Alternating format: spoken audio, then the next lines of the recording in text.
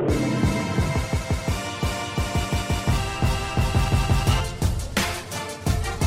are Locked On Kentucky, your daily Kentucky Wildcats podcast, part of the Locked On Podcast Network, your team every day. Welcome to the Locked On Kentucky podcast. We bring you info and insights on UK football and basketball every weekday. Stay informed by making us part of your morning or afternoon commute. Listen and follow for free on Apple or Google Podcasts. Simply subscribe to Locked On Kentucky. I'm Dan Reefer with Fox 56 along with Kyle Tucker of The Athletic.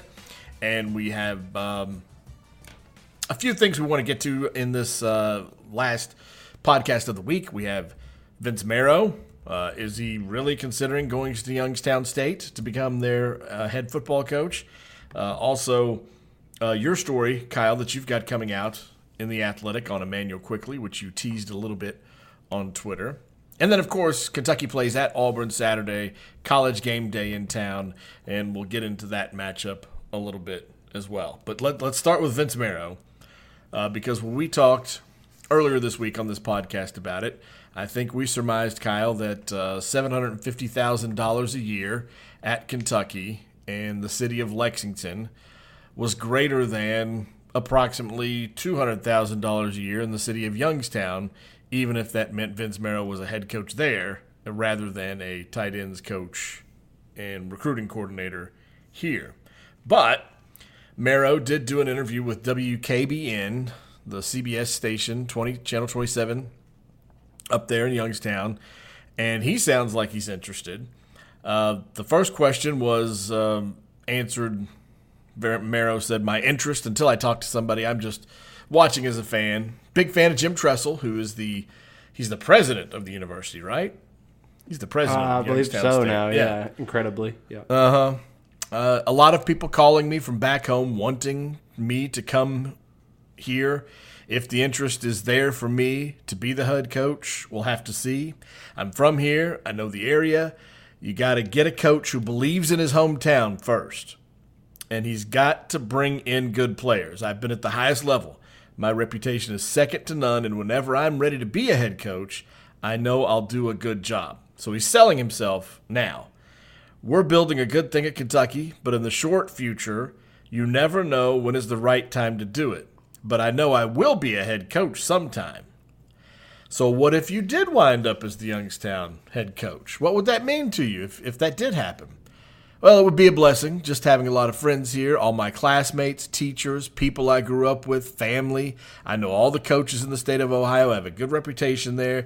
If something like that was to happen, right now I'm employed by Kentucky, and I love Kentucky. But if that was to happen, I have no doubt that I'd be successful. Again, selling himself. And then finally, if they're interested in me, I'm pretty sure they'll reach out to me. Because he was asked, would you reach out to them? And he's like, nah, if they want me, they'll come to me. Then he says, if that's the case, then you sit down and you talk. I'm really good friends with Mark Stoops. I'd talk to him and see what's his thoughts.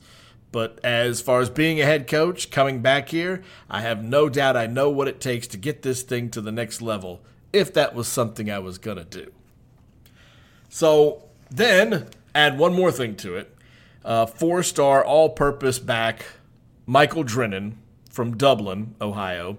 He's going to sign next Wednesday. He's the last one remaining that Kentucky wanted in this class. And what was formerly the big signing day, the first Wednesday in February, which is next Wednesday.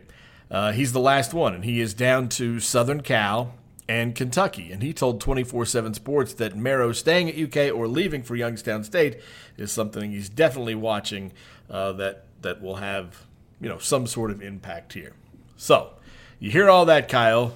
Do you change your tune at all on Vince Marrow? No, I don't. I know some people are, but I think a lot of, I'm sure that he is intrigued. If it was any other FCS job, I would say absolutely not. I think the fact that it's Youngstown makes it a little more interesting because it's home for him, and he could recruit Ohio. But, one is the salary difference. Two is, I don't know. I think there's some challenges there. And I just, to me, I feel like this is about needing almost like when Calipari flirted with UCLA, and it was genuine. I mean, he talked to them and he was, serious about, hey, maybe I'll take this. But that to me was also about needing, after a while, you stay anywhere long enough and succeed at a high level, you begin to be taken for granted or feel like you're being taken for granted. And I think that was the case with Cal. He hadn't been in the Final Four in a while, and people were kind of bitching and moaning, and he wanted to hear Kentucky say, we want you for life. And so they did. I feel like, and this is just a feeling, but I feel like this is probably that. A bunch of coaches got raises on this staff. Some newer coaches got big raises. He's, you could make an argument that he's the most important guy on the staff. And I think he just wants to hear that, whether it be directly or in money or in fans saying, please don't go, Vince. Please don't go, Vince. Vince is the most social media forward guy on the team. He's out there tweeting and interacting, and he talks about interacting in the community. I think he wants to hear, we're desperate to keep you, and have that show up in his bank account as well. And until I hear otherwise, until he leaves Kentucky, I will not believe otherwise. Well, I was under the thought that he already felt that enough, like with this recruiting class and their celebration afterward, that he kind of felt. But I could see where, right around that signing day time, they gave Eddie Grant a raise that takes him almost to $1 million a year. And then, like you said, some other guys got raises like Brad White, John Sumrall, Steve Clinkscale. But after actually hearing him talk, like listening to him say this in this interview, it's about a 4-minute interview, and he just continues to be selling himself and saying, well, I have no doubt I do a great job. Yeah, I can become the head coach here at Youngstown State and make this thing successful. And if you think about it, if he wants to be a head coach, and if he goes to Youngstown and has success, then in a few years he could make the leap and go to a MAC school maybe, or somewhere possibly even bigger. If that's the route he wants to go. He says he wants to be a head coach someday. Is this the right spot to go? When he talks to Mark Stoops, does Mark say, hold on, let me go see what I can do for you, and then they come back with another offer? I would imagine that's the way it goes, right? That they do counter offer if indeed Marrow is offered the Youngstown job. That they come back and say, let us do this for you to keep you. Yeah, I don't know. I don't know what to make of it. I don't know what to make of it. I just I do think that if he's going to stay at Kentucky, they need to get it done in the short term, because they may miss out on their sort of game-changing guy. And they only have one guy they're really pursuing for this late signing period, what was the traditional signing period before the early one was added, that's coming up next week. They may miss their guy, Michael Drennan, who is probably the closest thing in this class available that they could get to be the next Lynn Bowden. You don't want to put too much on a kid, but if you're trying to find somebody that could be that, a dynamic playmaker type, it's this Michael Drennan kid. And his comments to me were almost more interesting than Vince's, just that, like, this is making me uneasy. I want to make my decision soon, but maybe I won't be able to. And, he talks about going back to 8th grade with Vince Marrow and how many times he's been on Kentucky's campus and how comfortable and familiar he is here.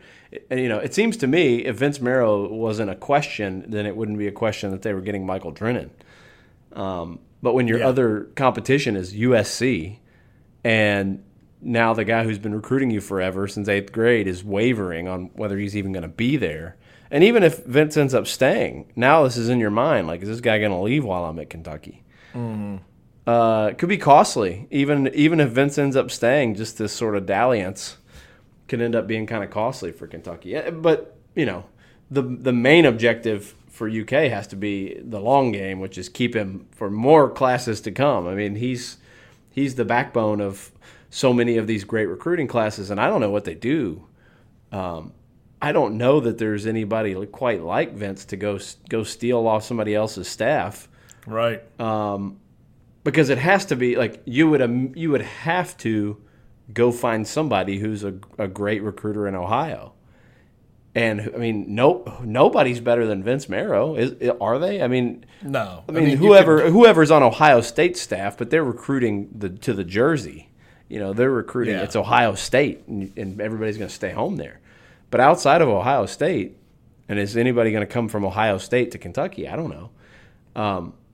Outside of Ohio State, Vince Marrow is the best recruiter of the state of Ohio in the country. So, you know, you would be a must to replace him with an Ohio-tied guy because you can't cut off that bloodline. There's no equivalent anywhere for Kentucky football. It's been sort of the Marrow, so to speak. And honestly, that just was not an intentional pun, but I mean, it really has been sort of the Marrow of what they have done here is all these Ohio guys. So you'd have to get an Ohio guy, and I don't know that you can get anybody close to what Vince has been able to do.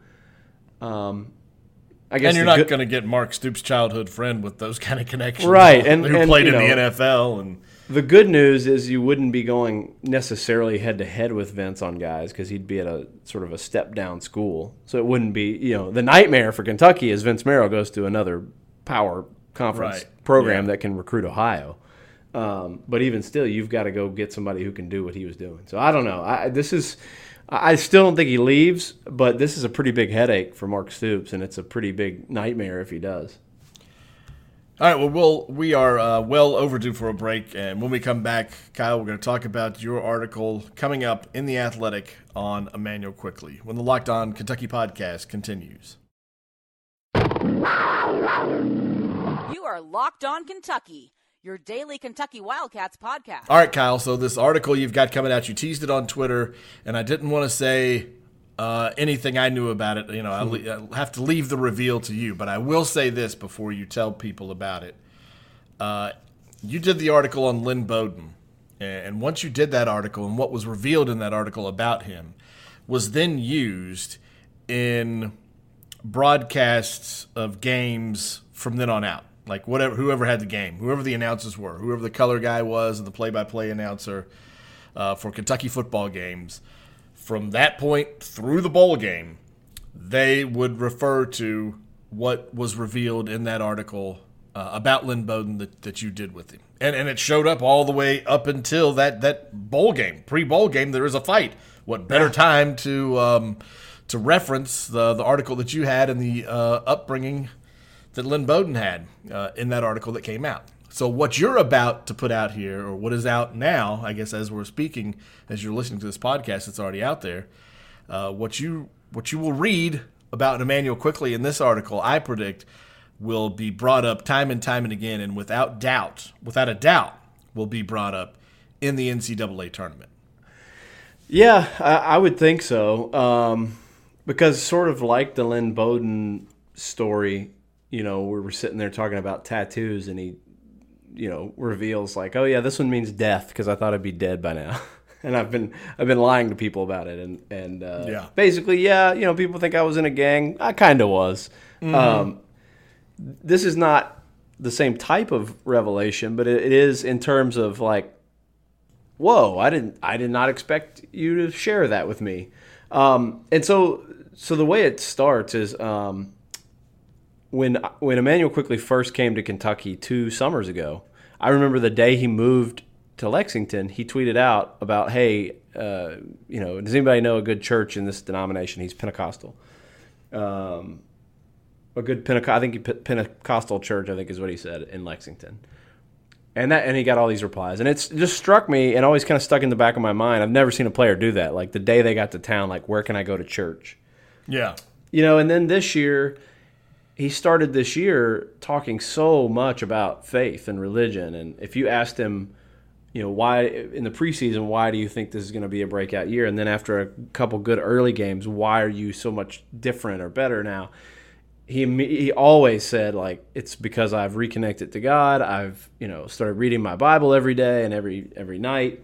And that is, he gave all of the credit to that. And it just reminded me of that tweet back when he first arrived.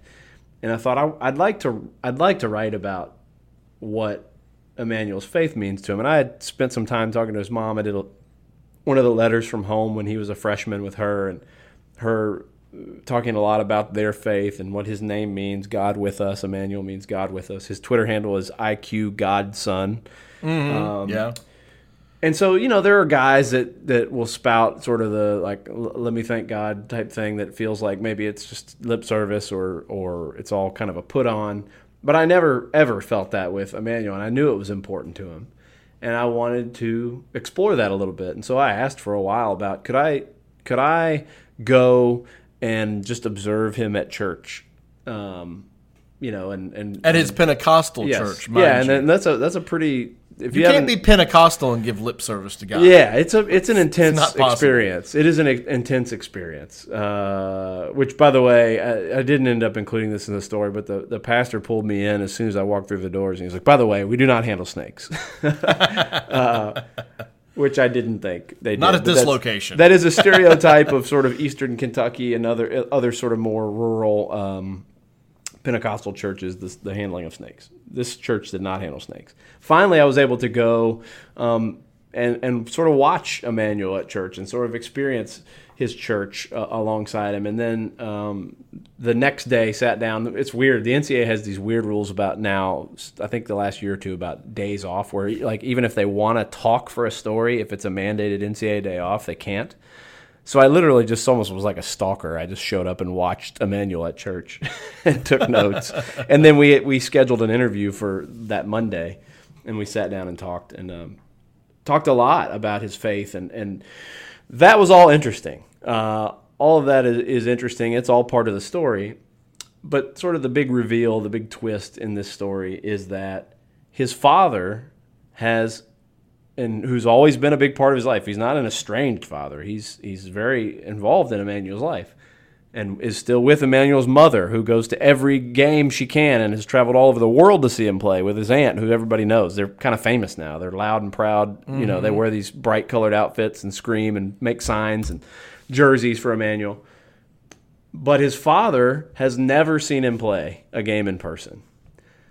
And I think I remember telling you about that when I was reporting on this story, and it's like, wait, what? Yeah. I mean, everybody that I talked to as I was working through the story was like, what? Never, not ever, has not ever in his life seen him play basketball in person. And until the end of last season, when he was in the NCAA tournament, had never really seen him at all.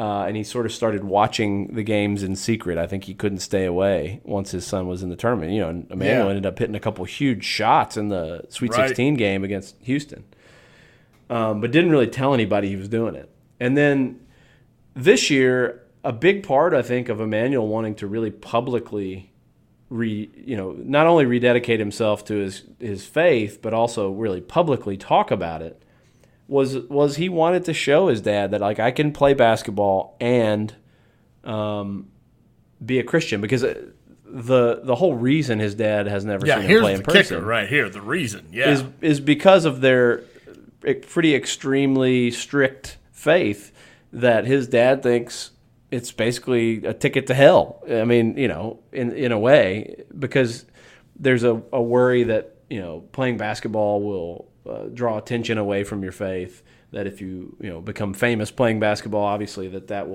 you'll become sort of obsessed with worldly things and not of heavenly things. And for some, I think you can kind of understand why a super religious person might think that being a McDonald's All-American playing on the biggest stage in the world, in college basketball, would be sort of a path to destruction. And so he's just never supported the basketball. In fact, foosball is the devil, Bobby Boucher. Yeah, basically, it's very, very sort of Bobby Boucher's mom type thing. But to the extent that he wasn't even involved in the recruiting process. He turned all that over to Emmanuel's mom, and they figured it out. And he's never been to Lexington, not even as a visitor, not just basketball. He's never even come to Lexington in a year and a half.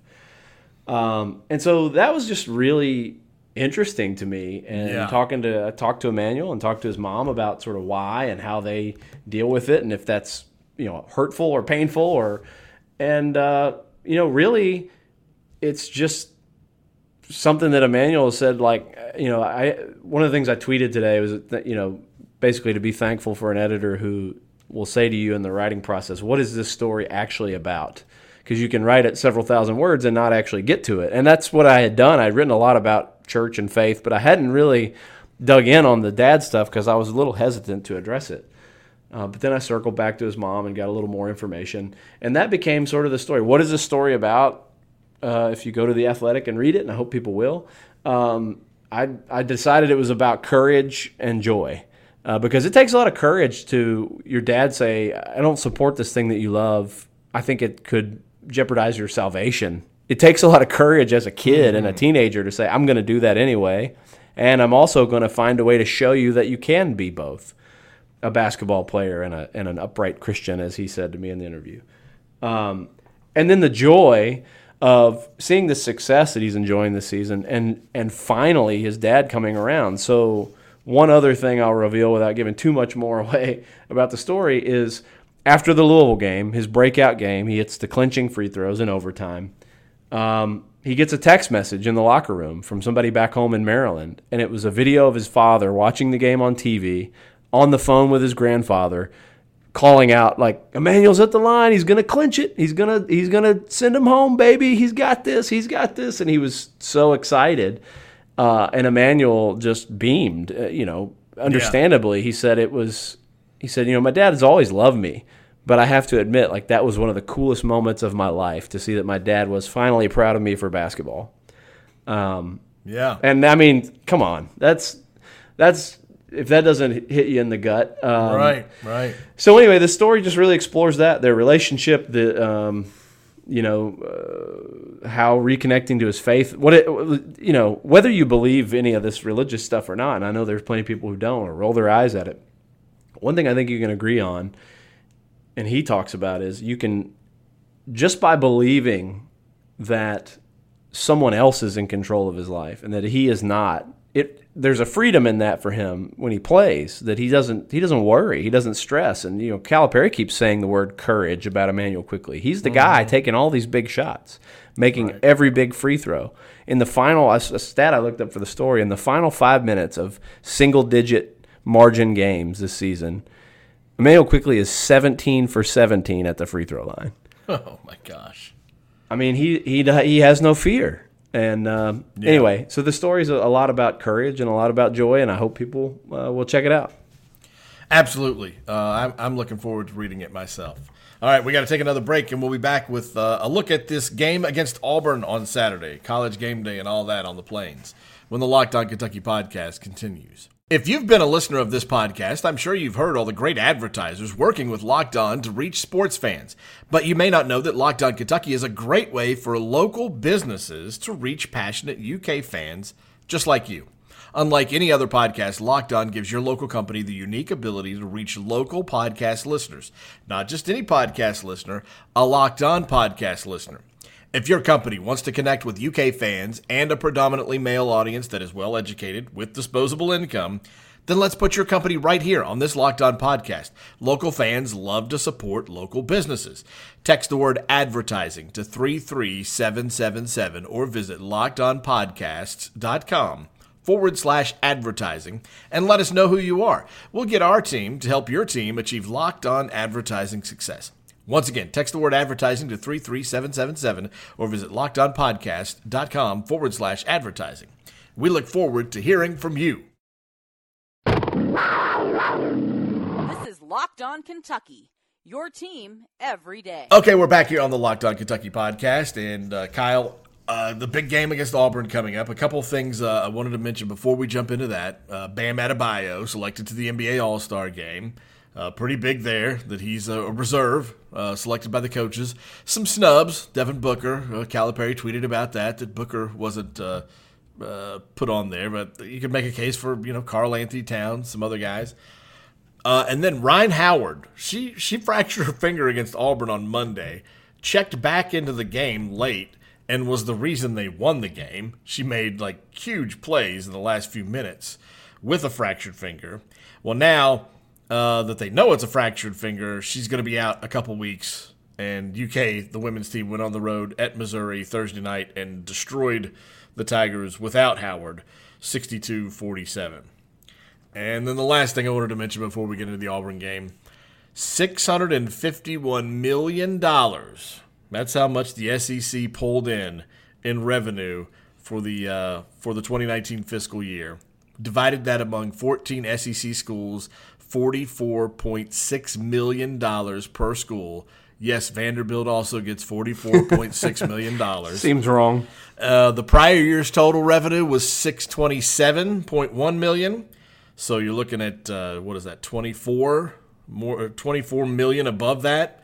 And the share was 43.1 per school versus now this year 44.6. It's only going to keep going up. And that's the rights to that showcase game on Saturday. CBS basically bailed out of the bidding, and ESPN's probably going to get it for a fortune. So that number is going to go up. It's outrageous, the money. By the way, since we're talking about things that are not Auburn yet, across my timeline as you were doing the ad read, there's a Michael Vick 30 for 30 coming out, and there's I'm recording it I was recording it. It's is it airing tonight?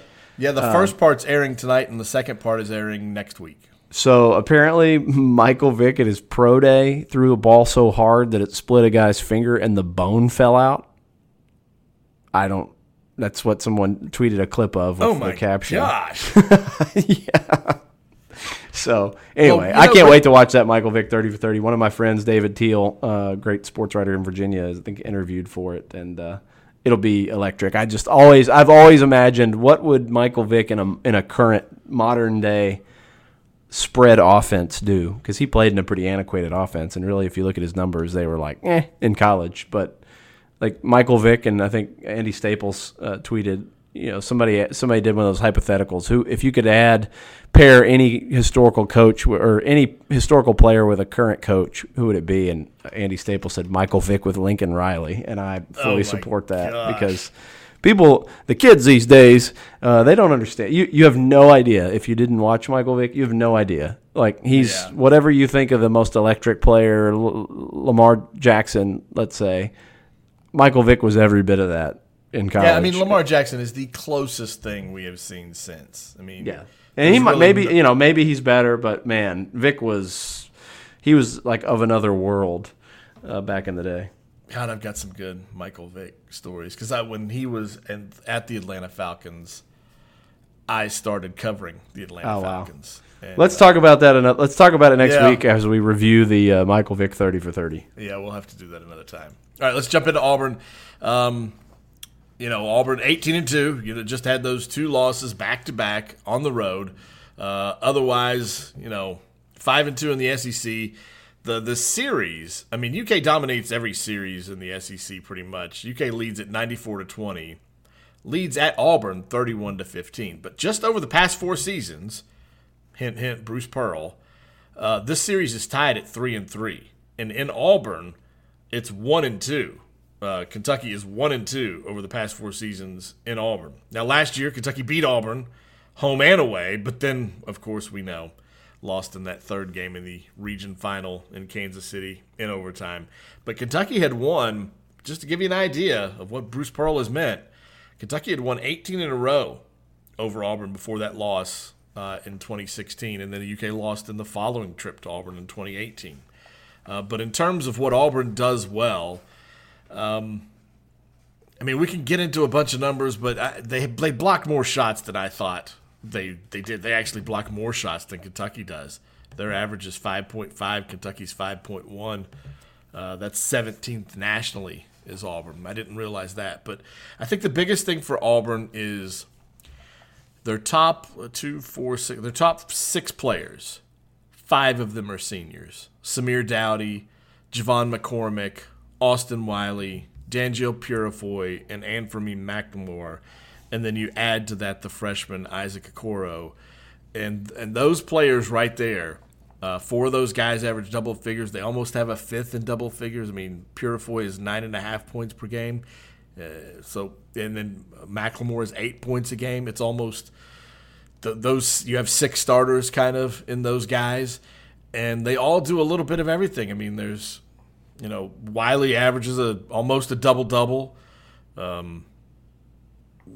Dowdy and McCormick are not great shooters, but they get to the foul line. That's the other thing that Auburn does really well is they get to the free throw line.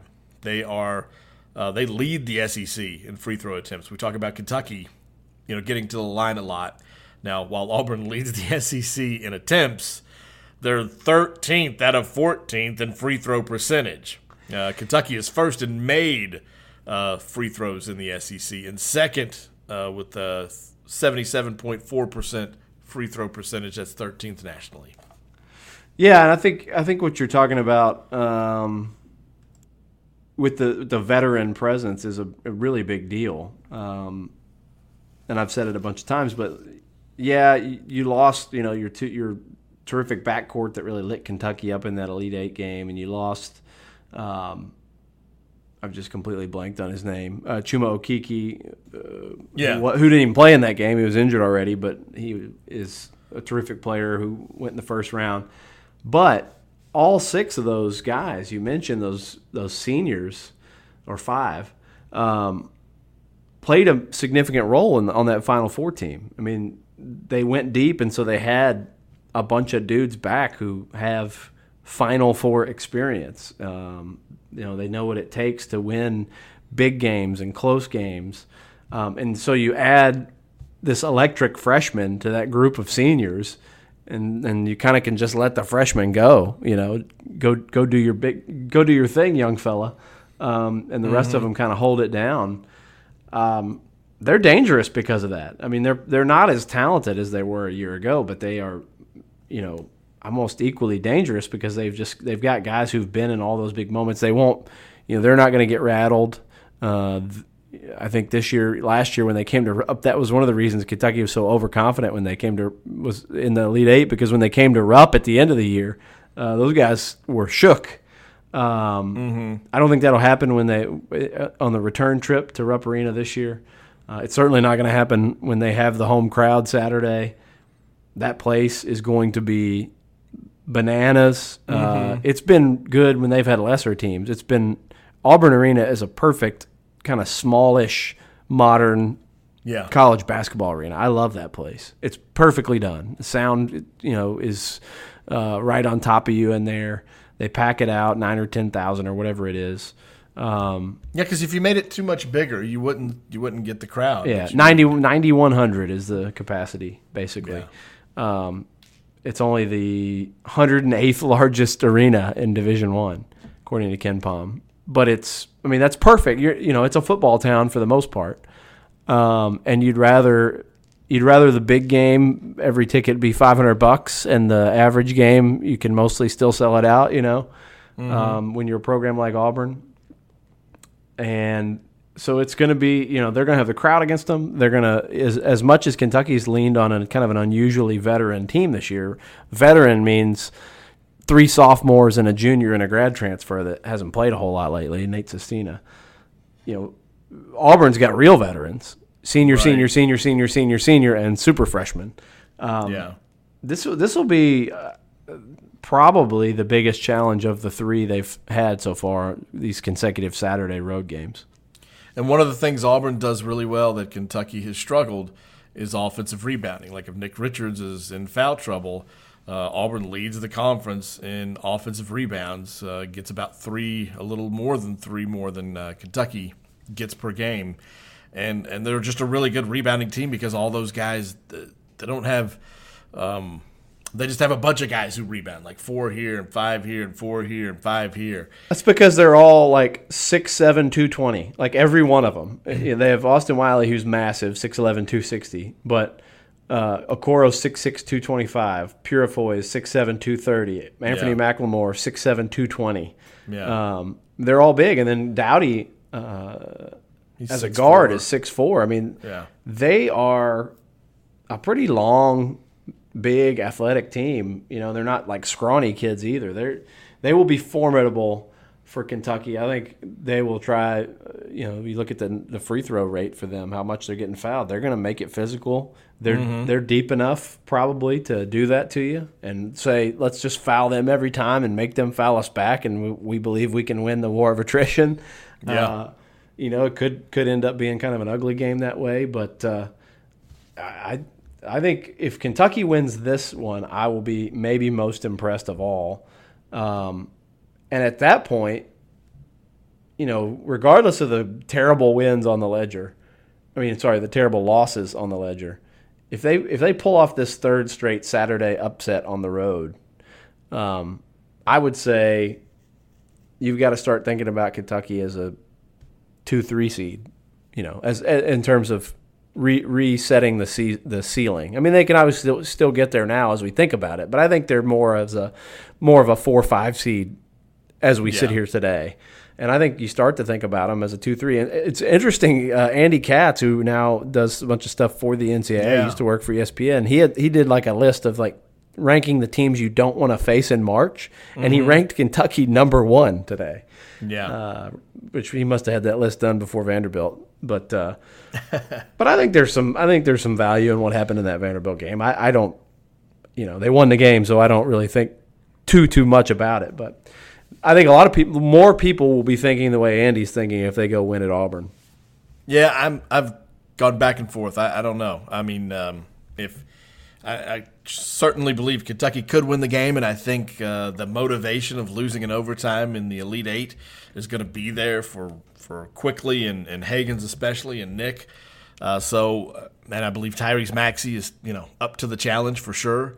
It's just a matter of, you know, Auburn's veteran leadership that they have there, and they know how big this game is, and it's not the first time they've been in, you know, these guys have been in this situation. So, and they're coming off a similar deal that Kentucky is. They went to Ole Miss and nearly lost that game, and Kentucky played, you know, the other the other worst team in the SEC, Vanderbilt, and nearly lost that game. So, it's going to be interesting. I don't know if I can call it. I haven't seen, you know, the line will be out tomorrow, and I would say that it'll probably be 2-3 points Auburn's favor if I were guessing. So, yeah. Anyway, that'll wrap it up. We'll talk about it on Monday. Of course, we'll wrap up this game, the Super Bowl, on Sunday. So we'll record that before the Super Bowl. I would hope. Yes. Yes. Ideally. And we'll discuss this Auburn game on Saturday. So join us again on Monday on the Locked On Kentucky podcast. Until then, follow us on Twitter at DRIEFFER. That's me. Kyle is at Kyle Tucker _ATH. Have a great weekend, everyone.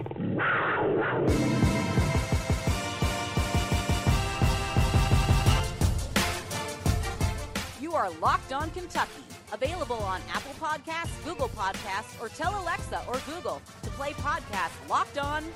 Don't worry, I won't finish. You get the idea.